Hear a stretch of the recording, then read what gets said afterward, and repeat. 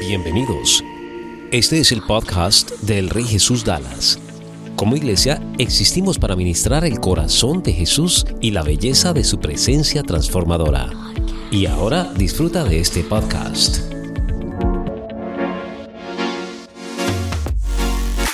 Hola, ¿qué tal? Bienvenidos a un episodio más de este podcast, el Ministerio Internacional El Rey Jesús. Tenemos con nosotros a la directora de Finanzas, tenemos a nuestro pastor. Bienvenidos. ¿Cómo están en esta tarde? Bien, anciano, ¿cómo estás? Muy bien, pastor. Estamos muy bien, gracias a Dios. Intrigados de lo que nos vas a preguntar hoy día, pero estamos bien. Solamente como para que la gente sepa un poquito, los cogí detrás de cámara, no estaban preparados para eso, pero así vemos la autenticidad de los mensajes, así nos damos cuenta de cuán real son los mensajes, porque no queremos traer ningún tema religioso ni ningún tema, sino cómo usted se puede relacionar con eso. Y el día de hoy se nos ocurrió, estábamos hablando sobre cómo funcionan las finanzas dentro de un ministerio, lo que sucede con las finanzas detrás de cámara, lo que la gente no ve y que tanto cuestiona. Wow, tremenda pregunta, pastor. ¿Quiere arrancar? Sí, primero quiero añadir de que también vemos no solamente la autenticidad, sino cuán travieso Juan Camilo es con estas preguntas. Exacto.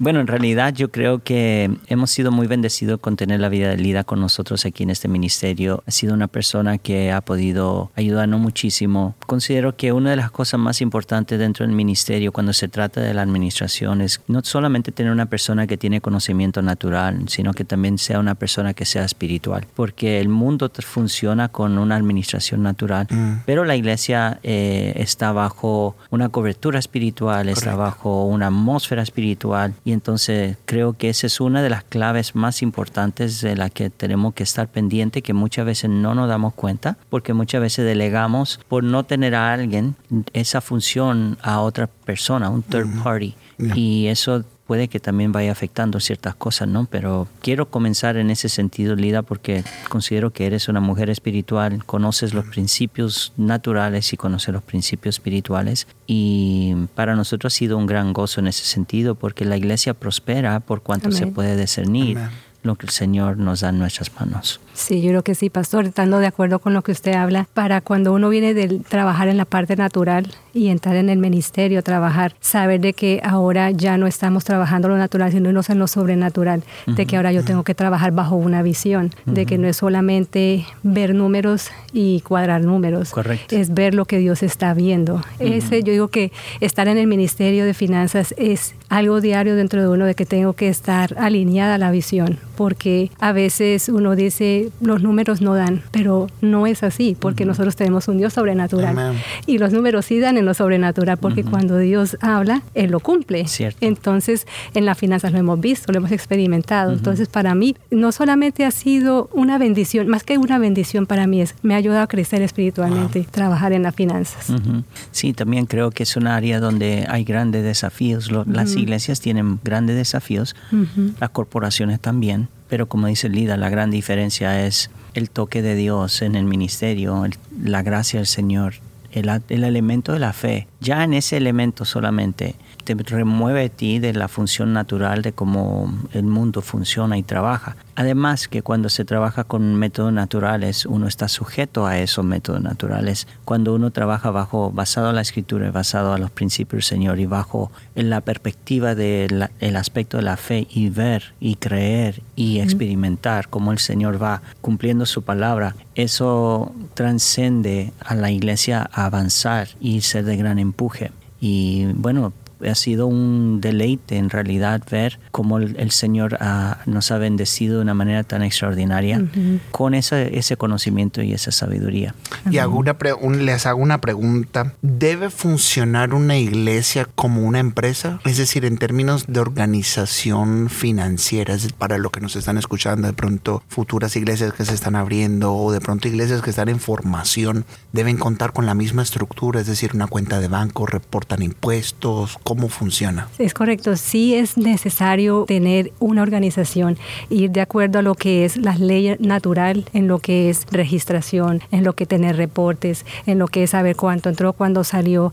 Tener ese orden le permite a uno poder sostener el crecimiento de esa iglesia, porque si no hay un orden desde el principio, entonces no se sabe qué estamos haciendo con lo que Dios pone en nuestras manos. Yo digo que para nosotros esto es una tremenda responsabilidad de no tener un orden, y cuando Dios quiere poner más y no tengo yo ni sé qué estoy haciendo con el dinero, es necesario desde el principio tener una registración de la compañía, tener alguien que esté encargado de las finanzas, saber que esa persona sea contable. Hay tantas cosas en la parte de finanzas que yo digo que sí es necesario desde el principio tener una organización. Y por eso es importante tener un profesional en ese tema.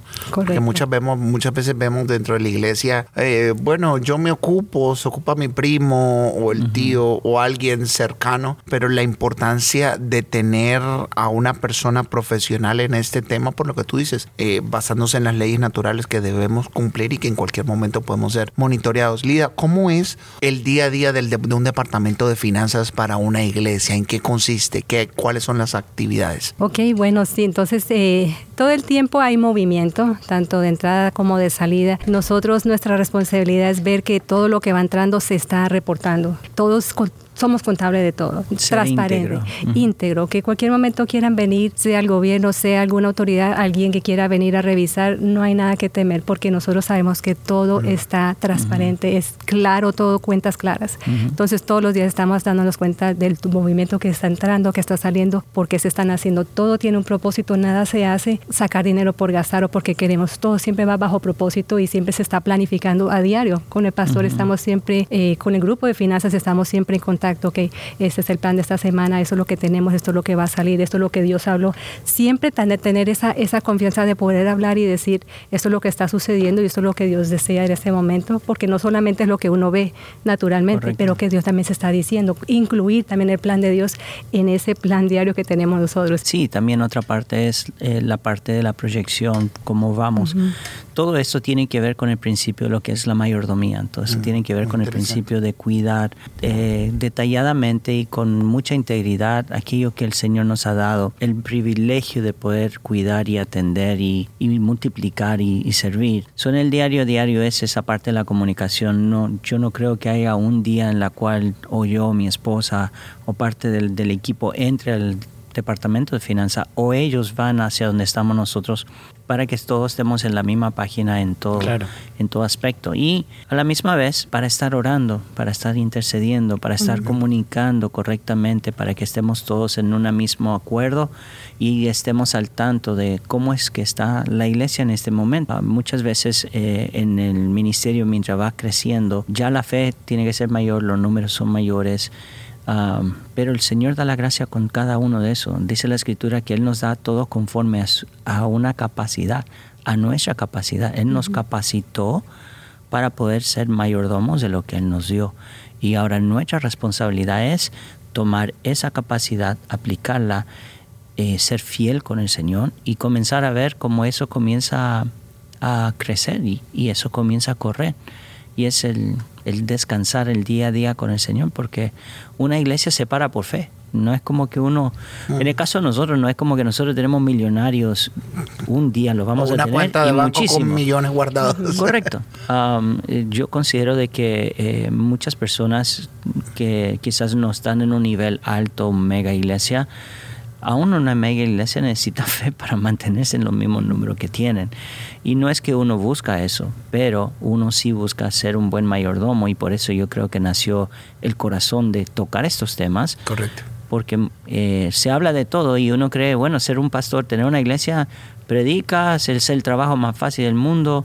No, hay tanto que conlleva un ministerio y la administración es una de las partes más importantes. Y si es espiritual, crece mucho. Y hablando un poco, ahorita usted mencionó algo sobre que una iglesia obviamente usa la fe, aún inclusive en el tema de lo de las finanzas. ¿Debe una iglesia vivir en fe o debe también hacer presupuesto? Buena pregunta. La fe es necesaria, pero también necesitamos un presupuesto. Siempre que haya un proyecto, vamos a mirar, y eso es bíblico, porque eso está en la Biblia, donde dice que cómo uno va a planear algo si primero no ha visto cuánto va a gastar.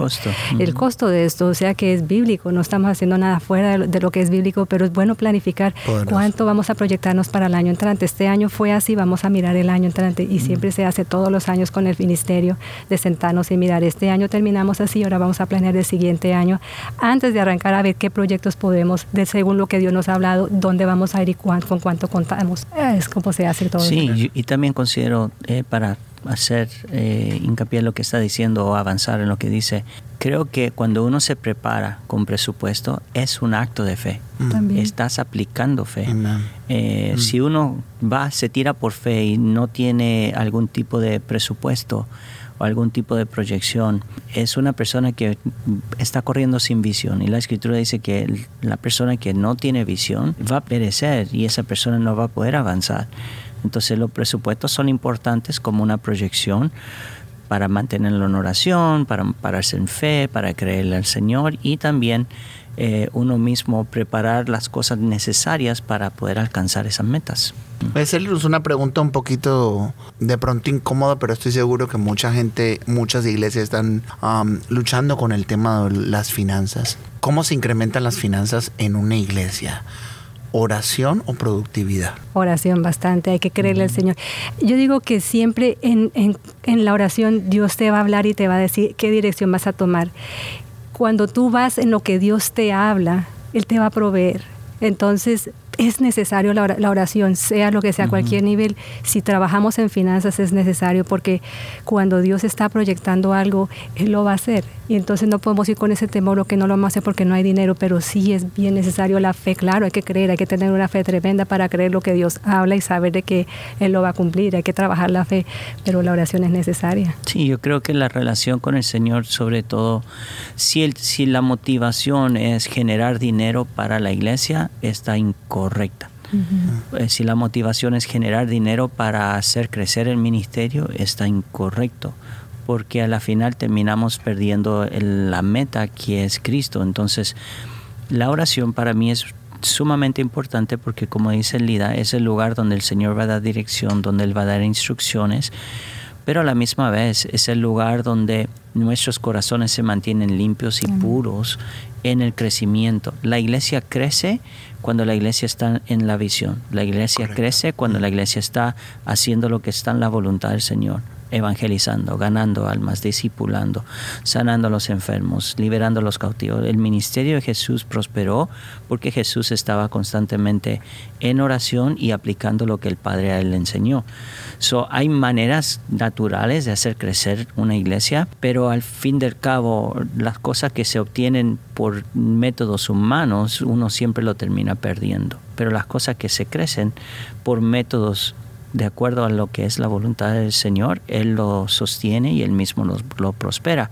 Para un ministerio que quizás dice, bueno, ¿cómo vamos a crecer? Ganen almas, salgan afuera a las calles, oren, intercedan, oren por obreros para que ganen, para que vengan más almas, y te aseguro, así la iglesia va creciendo, porque también al llegar esas almas van a llegar más familias y van a ver, el Señor va a suplir para eso, el Señor va a traer para eso. Amén. Uno es confiable delante del Señor para que Él siga añadiendo más. Lida, ¿puedes de pronto darnos o darle el consejo a alguna persona que de pronto nos está escuchando o viendo a alguien que está trabajando las finanzas dentro de su iglesia, sea como director o apenas está iniciando? ¿Qué herramienta te ha servido a ti para crecer o empoderarte en esta área que el Señor te ha puesto en este tiempo? A mí lo que más me ha ayudado a mantenerme y es sacarme de lo que es secular, porque yo venía trabajando en el mundo secular muchos años en contabilidad, y sacarme de la mentalidad de lo que es cómo producir, cómo ser una compañía fuera productiva, lo que es afuera, sacarme eso de la mente. Y cuando yo hablaba con el pastor, le decía, yo tengo que hacer una transición en mi mente, de que Dios me ayude a transicionar mi mente, de cambiar a lo que es secular a lo que es lo divino, lo que es en Él, confiar en Él. Y lo que me ha ayudado a mí es mantener la relación cerca con el Señor, es la oración con Él, porque yo no puedo capturar esa visión que Dios tiene para este ministerio y cómo lo va a llevar y cómo lo va a desarrollar si yo no estoy en la misma visión que le ha puesto al pastor, que le ha puesto a los pastores en este ministerio, y cómo yo capturo esa visión si yo no estoy en relación con el Señor. No hay manera de poder introducirme en esa visión a la manera natural. Buenísimo. Entonces ha sido mi manera que me ha trabajado, es por medio de tener la relación más cercana. Me ha ayudado a acercarme más al Señor. Es una bendición trabajar en la parte en el ministerio de finanzas. Primero te hace más responsable y te empuja que tú tienes que tener esa relación con el Señor, porque tú no puedes venir con tus ideas naturales en un mundo sobrenatural. No va a trabajar. Tú tienes que capturar las ideas sobrenaturales para traerlas a un mundo natural. Y eso es muy poderoso porque, y creo que mencionaste algo muy clave de cuán alineada tienes que estar al corazón del hombre de Dios y a la visión que el Señor le ha puesto.